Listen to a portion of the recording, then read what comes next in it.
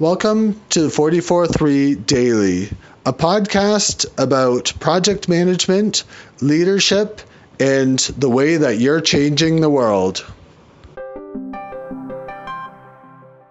Your constraints in your project show you what you should be grateful for.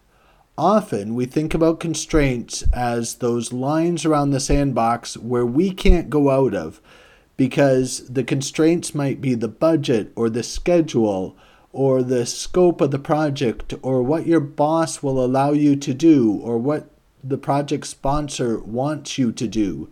And you might feel that these are constraints because you want to make a much bigger change and impact than all of these constraints would allow you to make. But it's the constraints that also show you what you can be grateful for.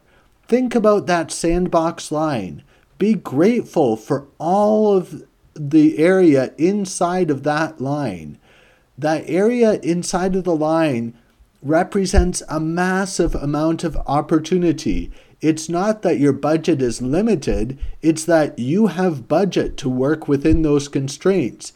It's not that the project sponsor is limiting the change that you can make. It's that the project sponsor wants to make a change and is giving you the opportunity to be a part of that change.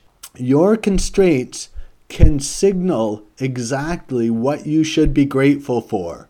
You can be grateful for the budget and the scope and the timelines and the quality that's required of you.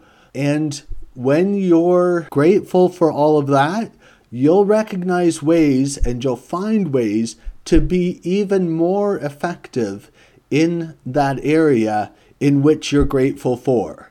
Be grateful within the constraints that you have for the area of what you have. Thanks for listening today. Today's episode was brought to you by 44.3. We're providing tools, resources, and services for people who have to manage projects in their everyday work, even though they aren't professional project managers.